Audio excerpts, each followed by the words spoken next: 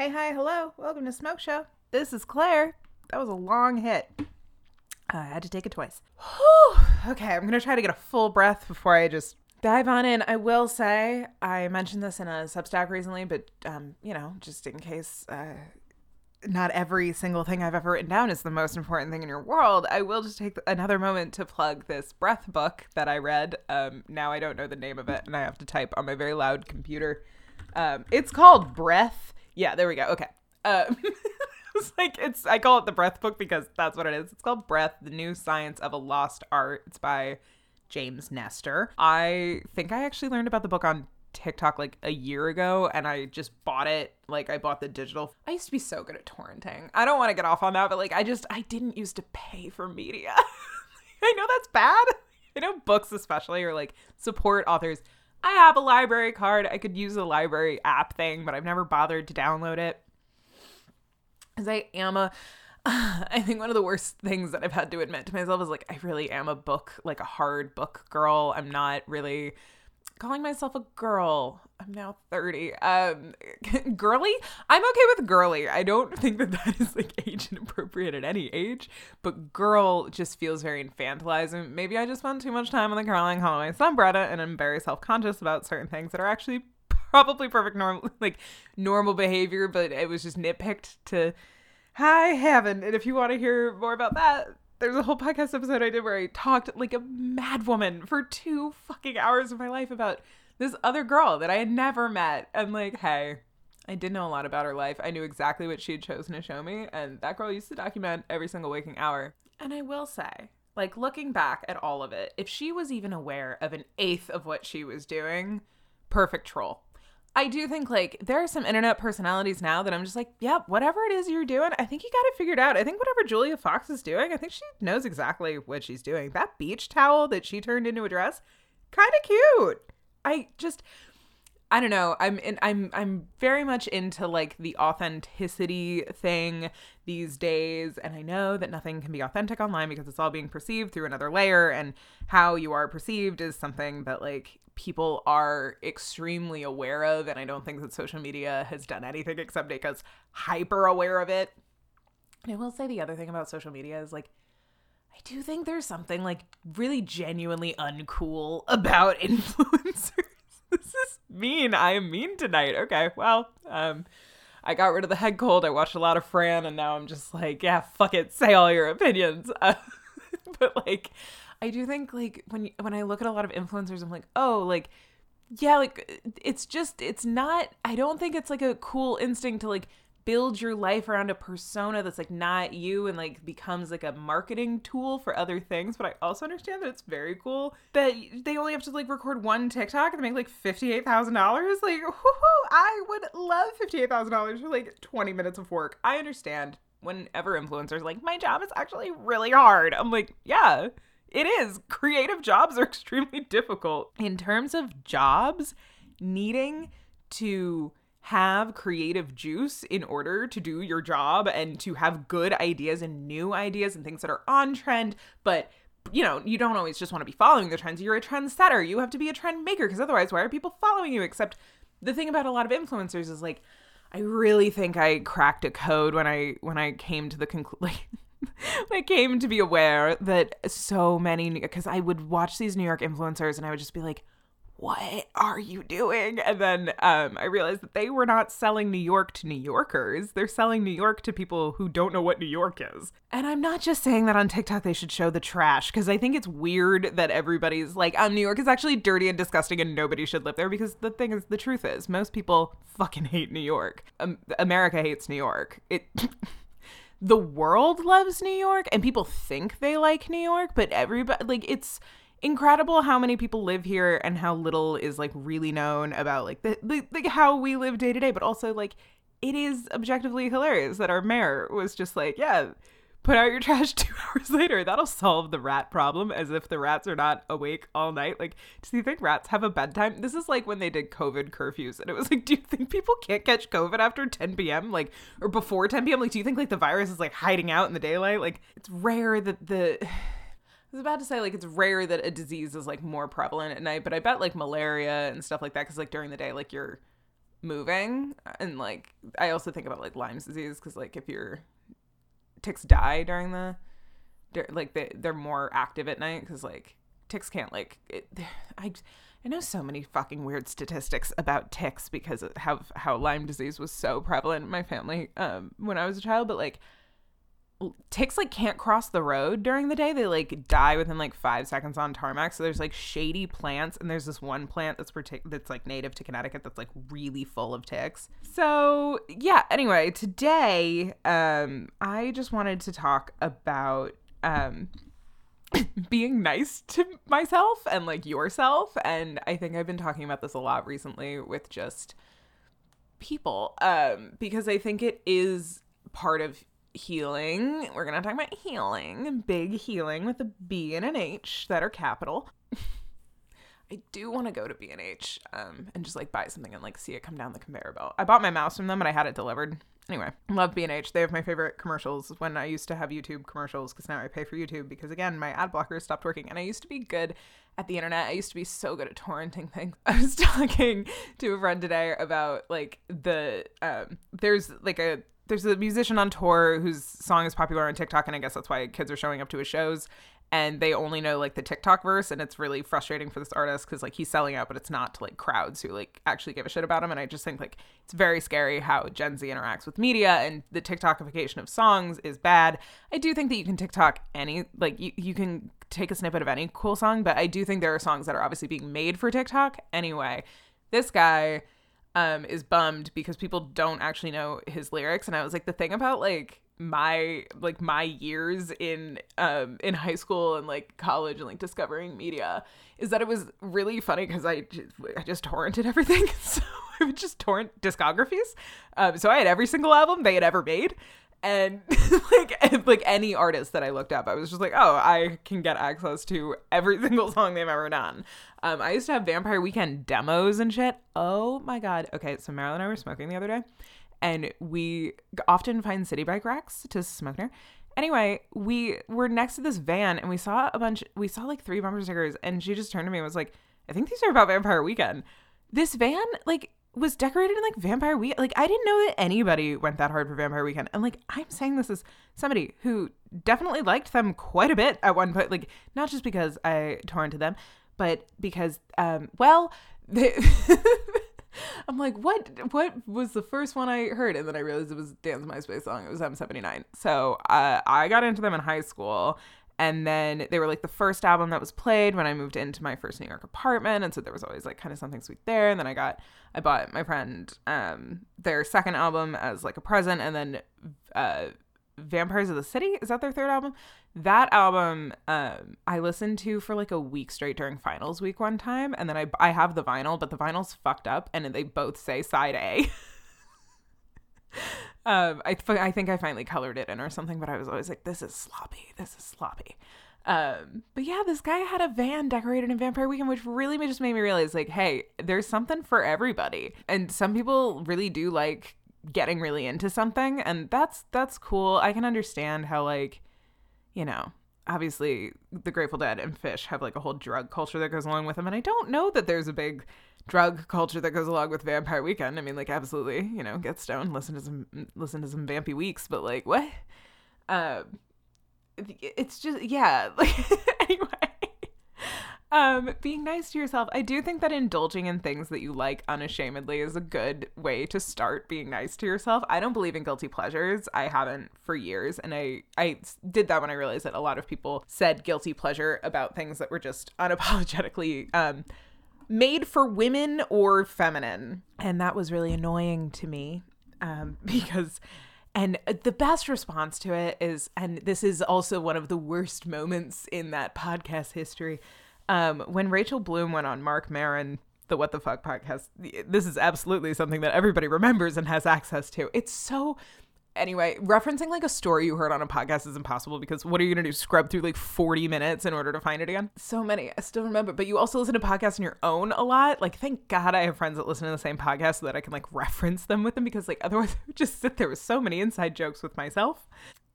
Rachel Bloom on Mark Maron's podcast, what he called Crazy Ex-Girlfriend a guilty pleasure show, and you can just tell was like fuck you, man. Like, I'm here and you didn't even watch my show. Like, you didn't give it a chance. And so she made him explain what he meant by that.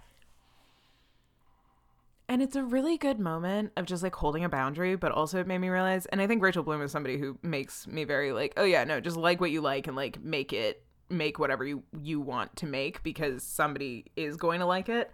And it's a creative exercise a lot of times to do things, and it matters. And if you have stuff out there, people can find it. And if it's not out there, nobody's going to see it. Anyway, that's a separate thing. But I do think that guilty pleasure is just, it's demeaning to like your own, like, why do you feel guilty? Like, try to eradicate guilt from every area of your life that you possibly can.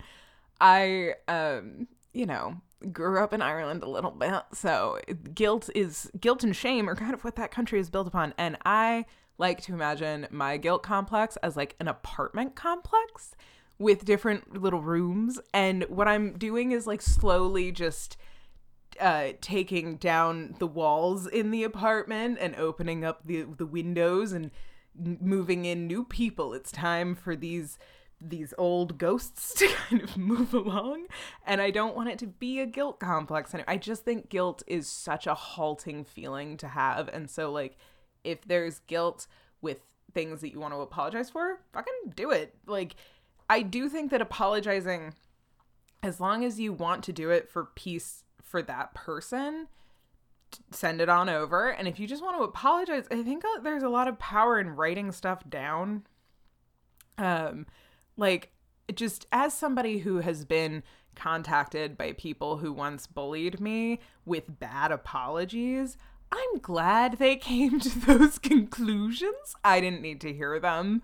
It brought up a lot of stuff for me that I didn't want to touch. So it was kind of like, oh, round two. Anyway, things like guilt, I think I just have a lot of thought around, a lot of feelings around, a lot of complex feelings. I think I spent a lot of time in my life feeling very guilty. I was made to feel guilty for things.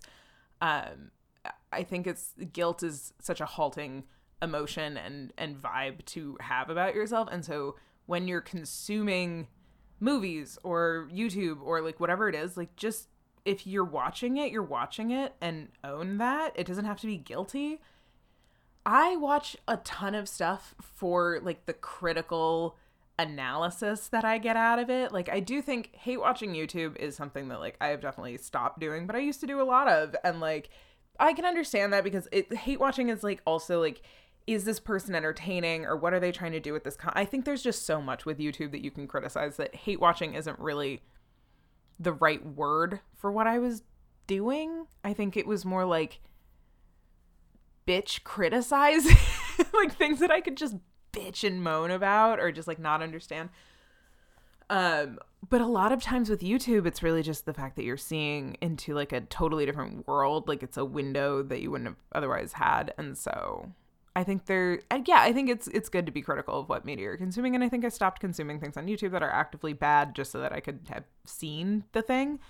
And like know what people are talking about. I think I'm trying to now resist the urge of like knowing what people are talking about all the time. I'm like thinking about deleting. I just feel like Twitter recently has just made me like really sad and like kind of lose faith in humanity a little bit with the way people are talking to each other on there. And I do want to get into that. But it just, yeah, so I'm thinking about deleting it. I think with social media, it's just so hard because with Twitter, I do get so much of my news and my like, and you know, I do think knowing what's going on in the world is important to me. Beyond like, I know that there are people who are just like, hey, I stopped reading the news, and like, you can stop too. It doesn't actually matter. Like, day-to-day life, this is what it is. Like, read up on candidates, vote for them, make your own decisions, form your own opinions. And I do think it's really important to form your own opinions and all of that, but I like knowing what's going on. Local news, pretty easy to get good local stuff, especially like the public radio in New York is quite good. But the New York Times just keeps publishing shit that I'm like, I don't want to support this. Like, I don't want to read this article. This is not helpful. Give me news.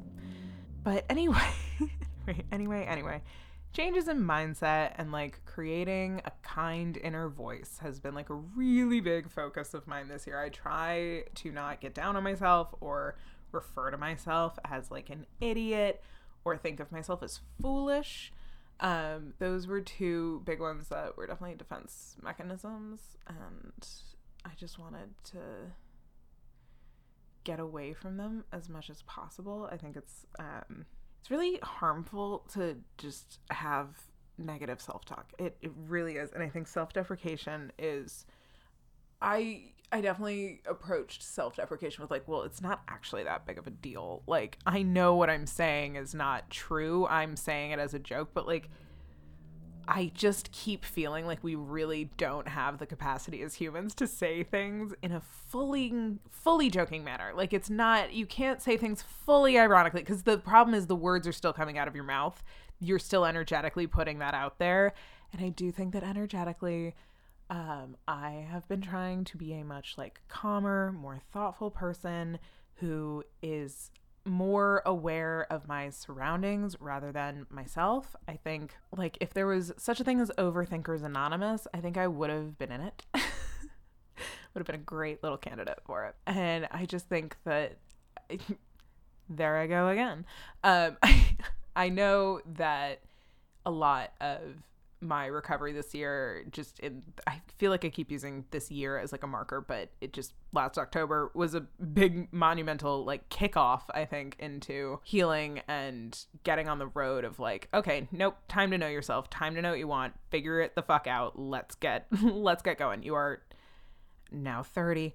But I was like, I'm 29. I'm not who I was in my early 20s. I don't feel like I had like updated my perception of myself in a while. And I also think that like it really matters who you hang out with, and if you're hanging out with people who are mean to you or embarrassed of you or any of those, it wears on your soul. And so I was like, okay, let's like surround ourselves only with people who are nice to us and like us. And I was really lucky in that I didn't have to figure out how to like get my employer to be nice to me.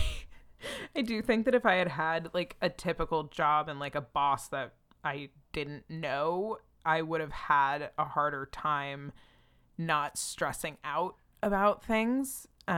So like I just want to acknowledge that I feel very lucky that I was able to like surround myself with genuine people who like would tell me their real feelings and who I could be very honest with. But I know that like is such a lucky thing.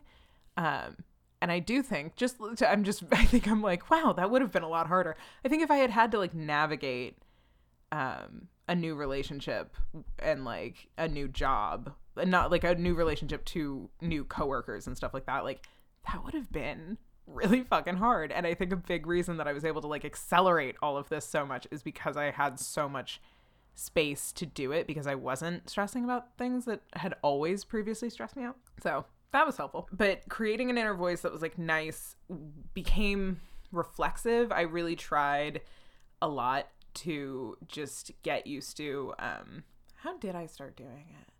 I feel like I tried to cut out self-deprecating talk. I tried to cut out negative self-talk. I like learned how to talk to myself in a nicer way. That was hard. I'm not good with cheesy things. I get like secondhand embarrassed for myself so fucking easily. So it was really difficult for me at first to not cringe at myself, and I think I eventually did a pretty good job like with that, but that was definitely one of the bigger tasks. But I think I just stopped with the negative. And then one of the most transformative things I did at the beginning of this whole journey, and I'm going to do it again soon. So Meg Stalter is one of my favorite comedians. She's kind of impossible to describe, but I like, because I feel like you have to watch like 10 of her things, and if I tell you any of her jokes, they don't make sense out of context. Last year at the New York Comedy Fest, she did like a 2.5-hour set, and it was some of the best stuff I've ever seen. Anyway, I love her. And one day on Instagram, she was like, write yourself a love letter. And I was daunted by that task, but I was also curious if I could fill an entire page, because I didn't think I could. And that kind of made me sad, so I wanted to prove myself wrong. So I did it, and it was at first really deeply embarrassing because I was like, this is weird. This is a bunch of like self-flattery, but I have to live with myself every single day. If I don't love myself, that's the biggest tragedy of all. Like, oh no, you have to spend your whole life with you. I think it's really, like I just, that was me talking to me. Like, I have to spend my whole life with myself. So isn't it better if we like who we are and are like indulging in the things that I actually like and being unabashed about my passions and figuring out what the fuck I want to actually be doing with my time. And it's like, in the last few weeks, I have been very like assessing of my relationship to video games, because right now, every time I finish playing a video game for a few hours, I am just like, oh, I spent those hours fake accomplishing fake tasks. Or I could spend time in the real world, accomplishing real tasks that I'll have something to show for at the end of it. I understand. I'm not trying to bag on video games. They're a great way to wind down, great way to relax. But I just think that was a moment for me where I was like, oh no, I think I have spent far too much time completing daily challenges instead of like my own challenges. I was also sick, so it was a real big struggle for me to not be able to like clean my apartment. But when you're sick and you're just like weak, it's so annoying to not be able to do the thing. My sink had a dish in it for like, just, oh my God. I would get over there and I would just be like, I'm out of energy. It was rough. But anyway, we're good. We're back. We're mostly healed. I'm still drinking tea. But it's hard to do. It's hard to heal. It's hard to change your tone. It's hard to like catch yourself being mean or like down on yourself. And I think it's like, you really do have to be like consciously practicing, or I keep saying you. I'm somebody who really had to consciously practice at it. I was not natural at being nice to myself. It was hard. It was cheesy. I felt very loserish doing it, which was an interesting thing to realize, that a lot of my life I had dictated by what I thought others thought was cool. And then I realized that that's useless, because what others think is cool, honestly, I often think is very deeply uncool, and I don't care about it. So cool is such like a weird middle school ranking of how to move through life.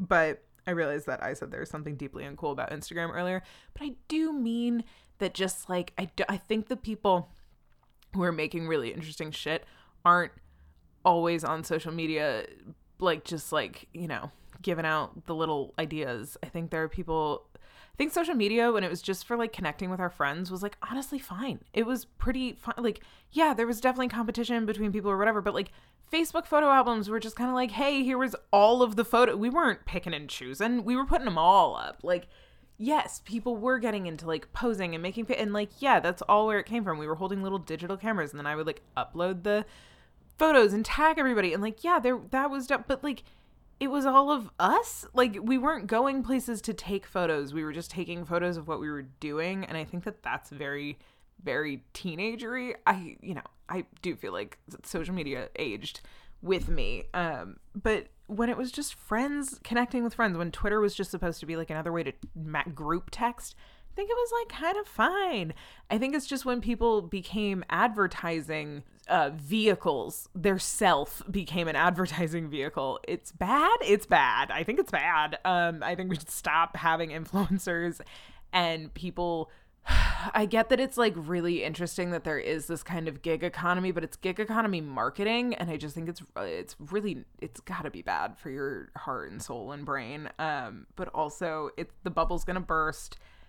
I think it's great that people are making really cool art, but like, I just think that there's so much talent that's not ever going to be like recognized or captured because they're spending all this time making like TikTok.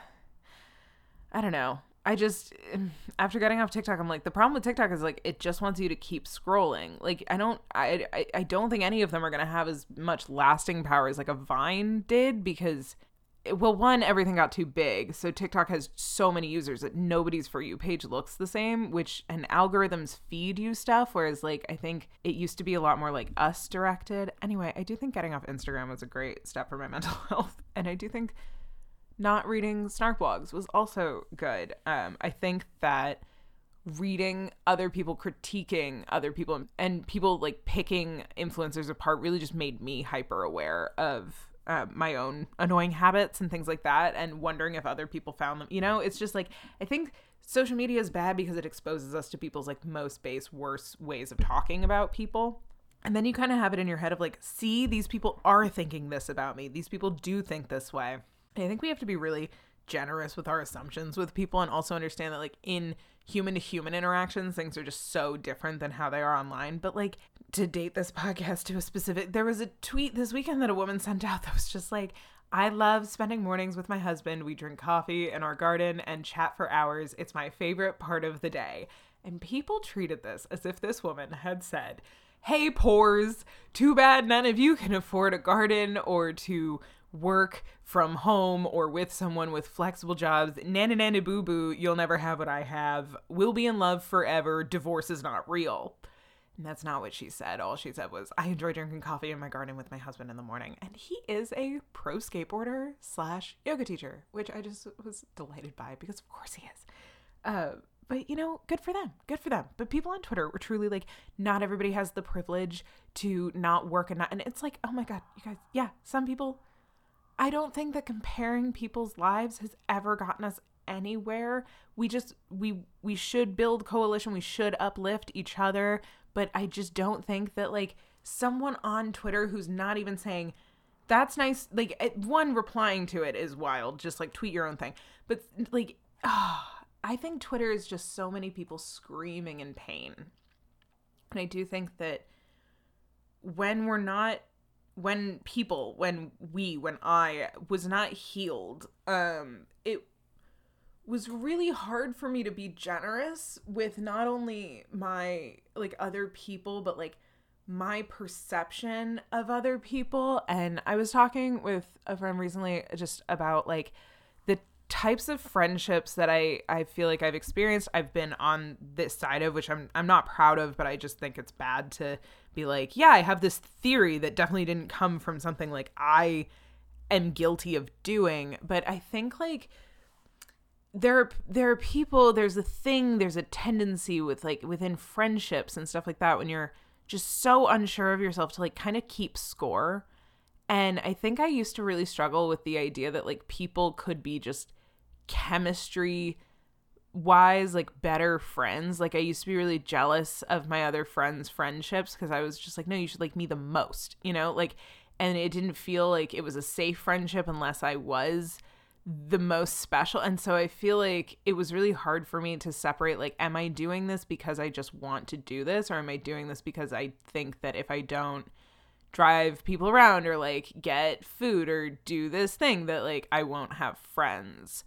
And I think that was definitely like an amalgamation of many things. I had some like weird shit happen to me with friends a lot, and I think it just made me really distrustful, but it also made me very like, I felt like it was something I was doing that was wrong. And so I was very like hyper vigilant, but like nobody wants to hang out with somebody who's like constantly keeping track of what they do so that they can like I really never tried to like hang it over people's heads or anything, but when things are coming from a disingenuous place, it doesn't feel great. It feels kind of icky for everyone involved, I think, even if people are just benefiting from that kind of behavior. But I was describing it as like, when you have a friend that talks to someone like once a month, but they talk for like 3 hours and they have the best chemistry and they hang up, they're like, oh my God, that person's the best. And I think there are people who are like, but I do more for you. I'm this kind of friend. Why don't you if, and I don't want that to make it sound like every single nice action I've ever done is suspicious and everybody should be suspicious, because that's not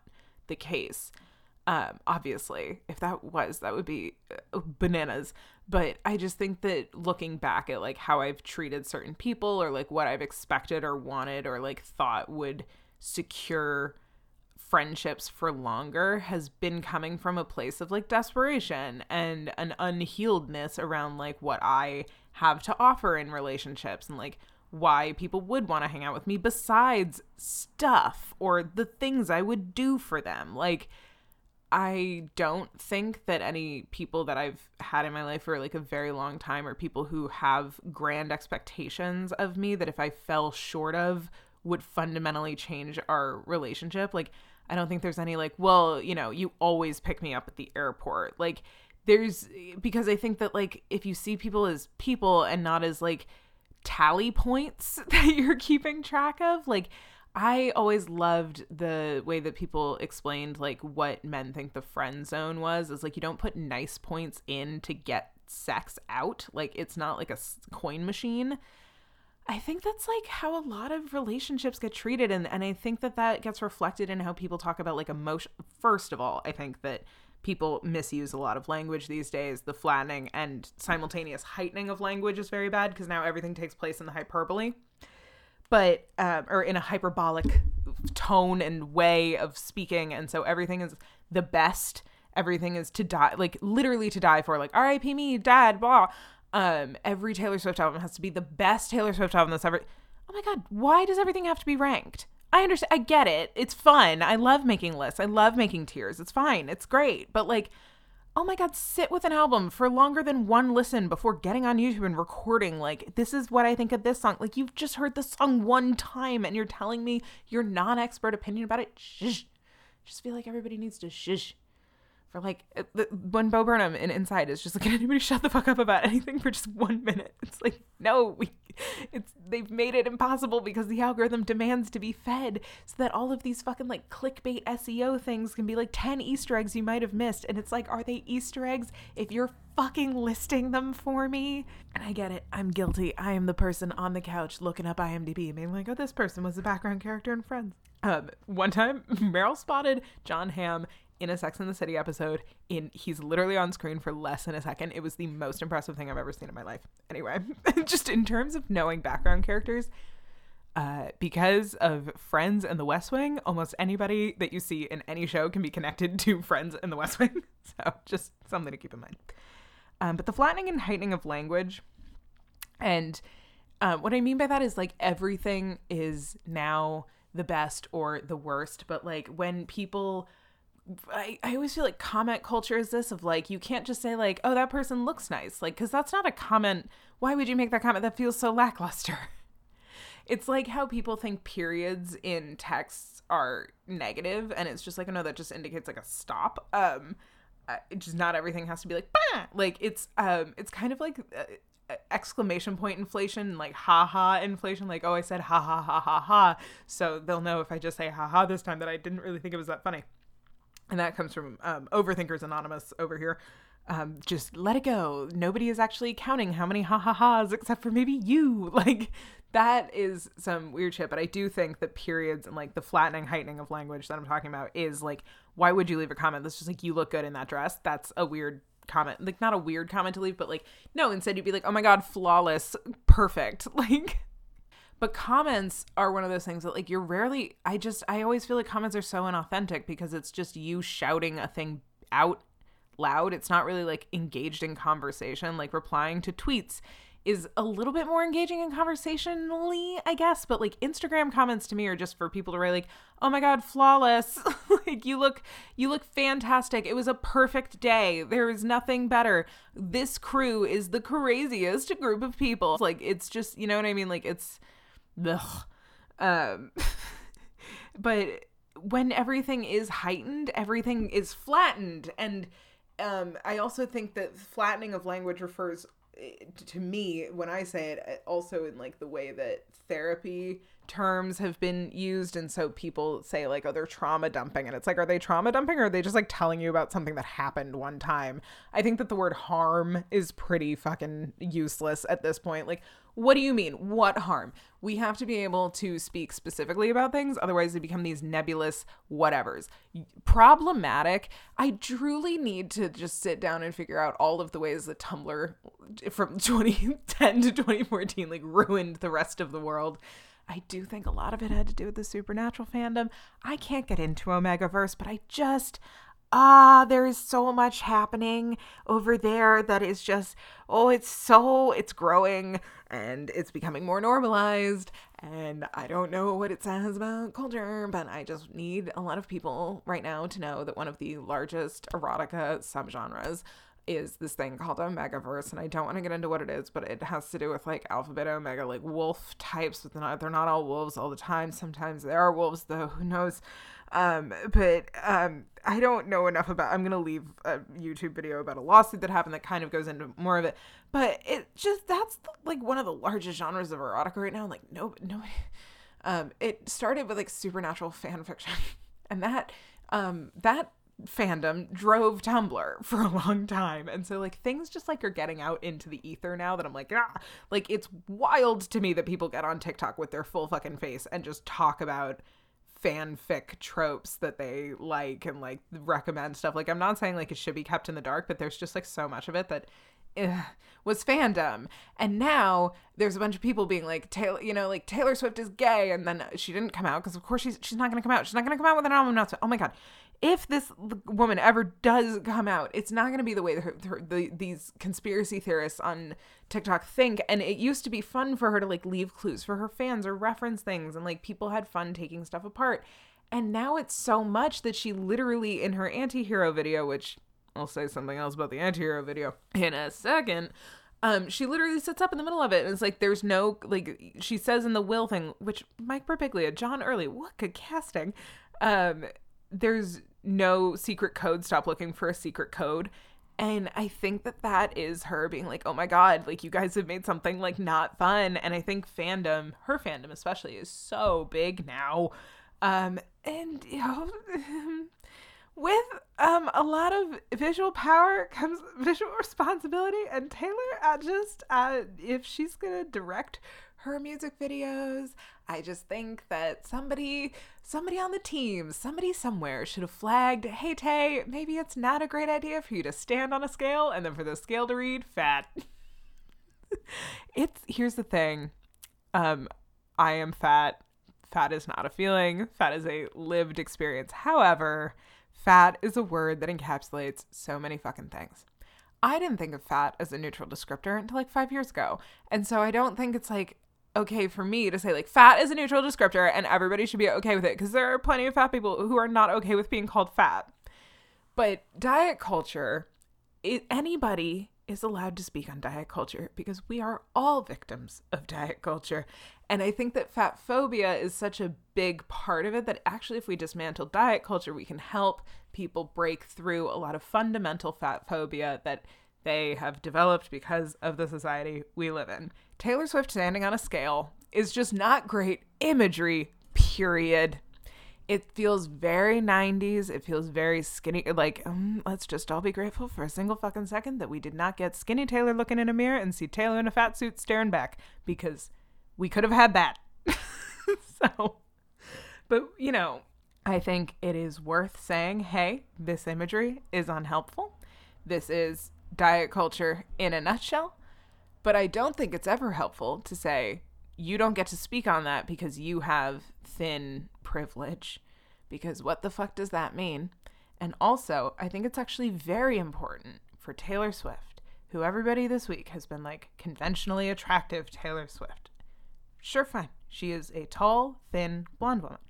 I think it's actually very important when the tall, thin, blonde women say, hey, I'm suffering, because what broke my brain in a good way about diet culture was when I watched a bunch of YouTube videos for, I was about to say for my old podcast, but like we did the podcast on this because we watched the videos. There were two influencer girls who documented them going to Miami Swim Week. And one of them, she doesn't do this anymore, but at the time she was trying to be a working model, and she had a supplements company. And one of her major things that she pushes still to this day, I'm sure, are these debloat pills. So this girl is wrapped up and riddled in diet culture. She is diet culture. She's benefiting from it. She is literally selling supplements that have no, I would not trust those supplements. And she was selling them. It was bad. But she, in a video one time, said, you know, I worked out really hard and I wanted to look my best and I just still don't feel that great. And that's okay. And I'm going to work on it. And I'm learning to like love my, and like she went on to be like, you know, I'm learning to love myself. But it was this thing where I was like, oh, you've reached the pinnacle. You have the body. You literally are a model working in Miami Swim Week in a bikini, walking down a runway. You are tall, thin, gorgeous, conventionally attractive at the time. Plus surgery was big. She, you know, had the big lips. She had the Instagram face. Like, these two girls really were leaning in and had reached this kind of like, this is what we do. And they weren't, you know, I'm just going to pass this judgment. They weren't eating healthy.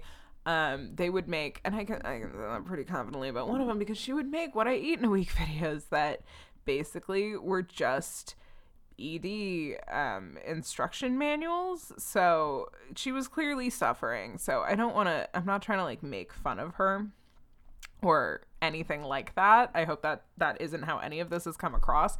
But it really did just break my brain of like, oh, like, you'll never be happy when you're trapped in this. Because even if you win, right? Like, even if you get to this like body type that is unattainable by healthy means, you still are going to suffer from not feeling great. Because if you're obsessed with it, you're obsessed with it.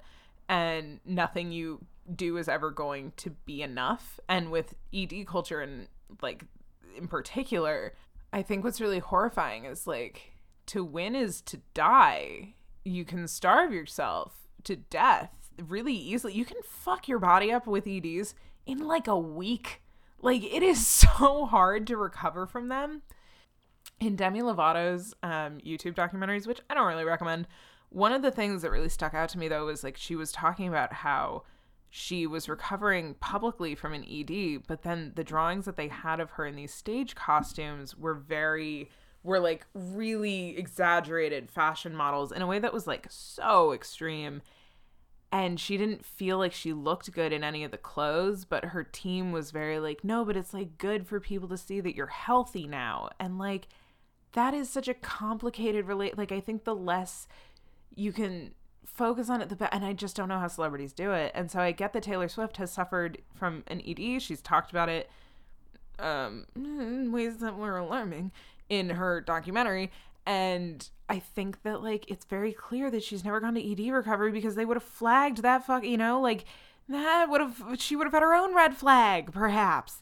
And I think it's very hard for celebrities. How does anybody tell them, like, you don't have to worry about what people, you know, when their job is to worry about what people think about them and to look a certain way and perform a certain way, and Taylor especially. But with the Fat on a Scale, I think it's important that she gets to speak about how she feels. I think it's important that fat people get to say, hey, this is fat phobic.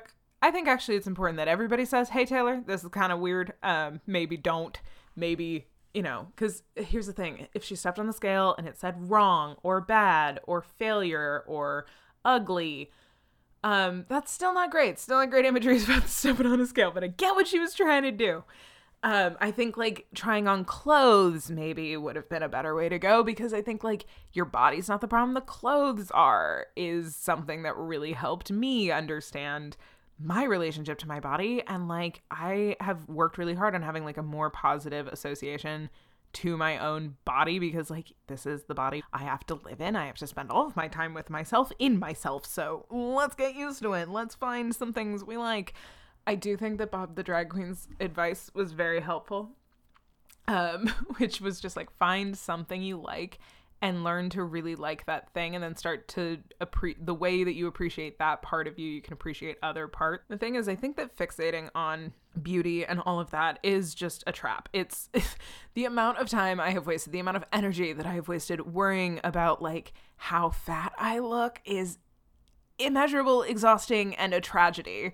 And I want to stop, because it doesn't benefit anybody except like 5 dudes in a boardroom who are trying to sell me stuff so that I can be obsessed with it and not think about how to overthrow the patriarchy.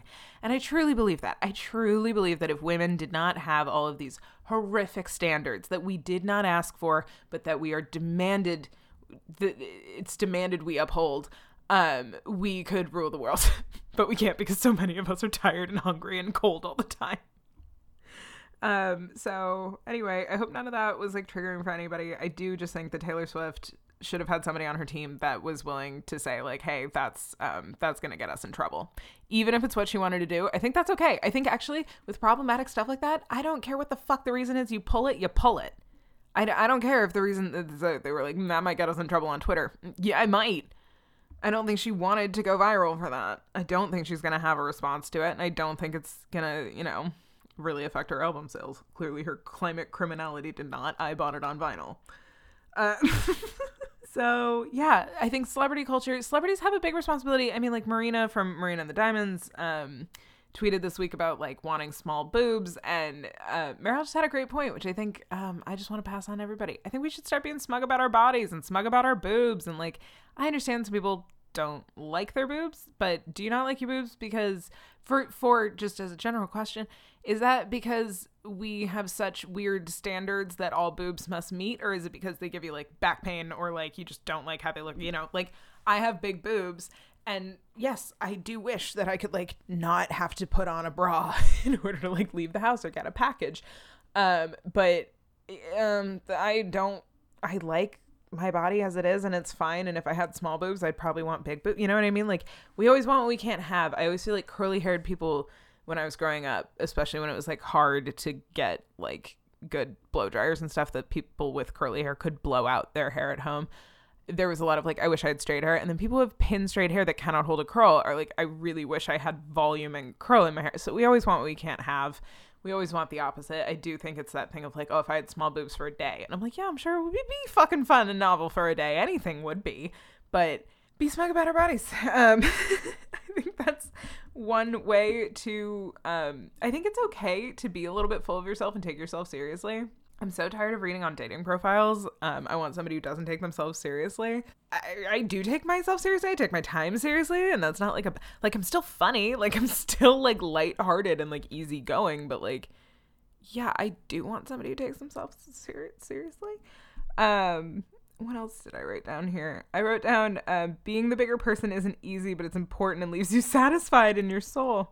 I've just seen a lot of stuff online that's like, it's hard to be the bigger person. And it's like, yeah, it's not called being the bigger person because it's easy. Like, I think it's right there in the name. It implies that it's bigger. It means you have to do more. But I do think that it just has been such a thing for me in the last year to like really practice being kind as much as possible and all the time and with everyone, especially things that and with people that I want to write off. I think that's like when it's really the most important to like reach down and kind of try to see where people are coming from or understand. I think especially, I'm not trying to be like in this deeply political time, but I don't know if I've told the story on the podcast, but my job before COVID happened, my bosses were two dudes that I actually really liked and respected. But they were brainwashed by Fox News. And I mean, like, they would say verbatim jargon report stuff straight to me. And this was during the trial of the whistleblower. Oh my God, there were so many things during the Trump years. Can you remember what he was impeached for both times? It's a fun little quiz to have with yourself.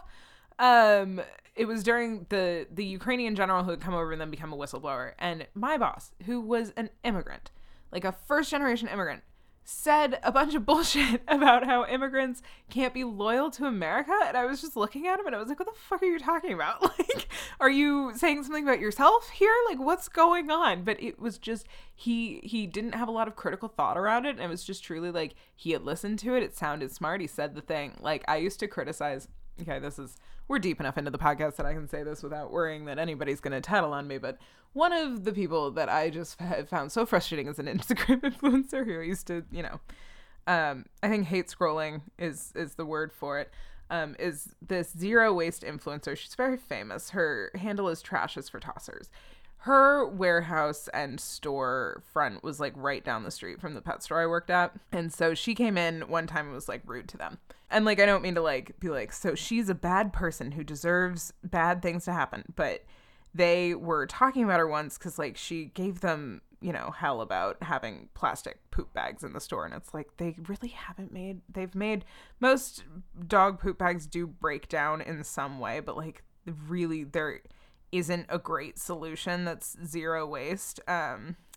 The idea of like a lot of the stuff that people suggest is just like not realistic for a lot of pet parents. So anyway, I do think that there are ways that you can lower your waste, absolutely, but to yell at a pet store for carrying poop bags is just like a little ridiculous. Anyway, her whole shtick is this store called Zero Waste, but they ship like 2 pallets worth of shit every single day, and it's like that's not zero waste, that's not low impact. And also, like, if you're selling a zero waste lifestyle, that's encouraging consumerism. All of the stuff's really expensive. They even came out with like stuff that had plastic and stuff at certain points. So it's a sham scam, and she lied about what she fed her dog. But I used to one time in the warehouse, they were talking about something because the UPS driver had mentioned something about like how much he picked up from her store every day. And I said, like, I just kind of scoffed after he left and said, like, yeah, zero waste, whatever. And I critiqued it, and they were really, into the critique. Like, I was having fun with it, whatever. But the whole time I was like, no, see, you don't like this thing for very different reasons. And like, I kept being like, but I don't like it for the right reasons. And I was like, this is what it is to be a leftist. Like, this woman has kept her trash in a mason jar for 5 years. And I'm sitting there like, it's bad to do that because it encourages all these unrealistic standards, and then people don't practice like reducing their plastic. They think they have to go all in, and they have to get these fancy things, and they have to spend $600 on stainless steel tins instead of just using like deli things that they've had forever. And like, it is important to get rid of styrofoam, but should it be up to consumers, or should we be passing things that says like Frito-Lay's can no longer use plastic chip bags? Like, it would make a bigger difference if the corporations stop using them. So anyway, those were all the things that I would say to my bosses. And then I'd be like, no, you don't like her for different reasons. And I don't want to give you better reasons not to like this because it's important what she's doing. You're writing it off as a concept, and I'm writing it off in how she practices a very good and noble concept. So I was always like, we're different. And then I was like, ooh, we're not. It's the same. It's the same result. So that was a tough pill to swallow. But being the bigger person isn't easy. I fucking love snarking on zero waste shit. I love doing that. But it wasn't good. It made me feel worse after I did it. And I do think that when people are like, I deserve recognition for being the bigger person, it's a little bit oxymoronic, but also I understand the urge. And I just want to say, if you're somebody who has been the bigger person and has gone unrecognized, just want to recognize that right now. That's fucking rad. Go you. Yeah, I think I'll leave it there. Love yourself. It's okay to love yourself. Write yourself a love letter. Challenge yourself to fill up a whole page. I think it's a good way to do it. I can understand why it's like uncomfortable and not everybody's like favorite thing or instinct to do, but I think it's really important to practice. The other things that have really helped me in this year are journaling, doing breath work, yoga, and like results focused care for myself. So, like, I don't like doing the laundry, but I'm always like, but you like having all of your clothes. So just changing the mindset. Realizing that everything didn't have to mean something was another one. Just being more chill in general. So I'll leave it there. Hopefully this was a coherent podcast. I feel a little bit loopy. But thanks so much for listening. If you want to follow me on Twitter, my Twitter handle is @HiClaire, high with 2 I's. And my Tumblr is littlecornerinbrooklyn.tumblr.com because I still use Tumblr, even though I think it caused the downfall of society. Okay. Have a great rest of your week, y'all. Bye.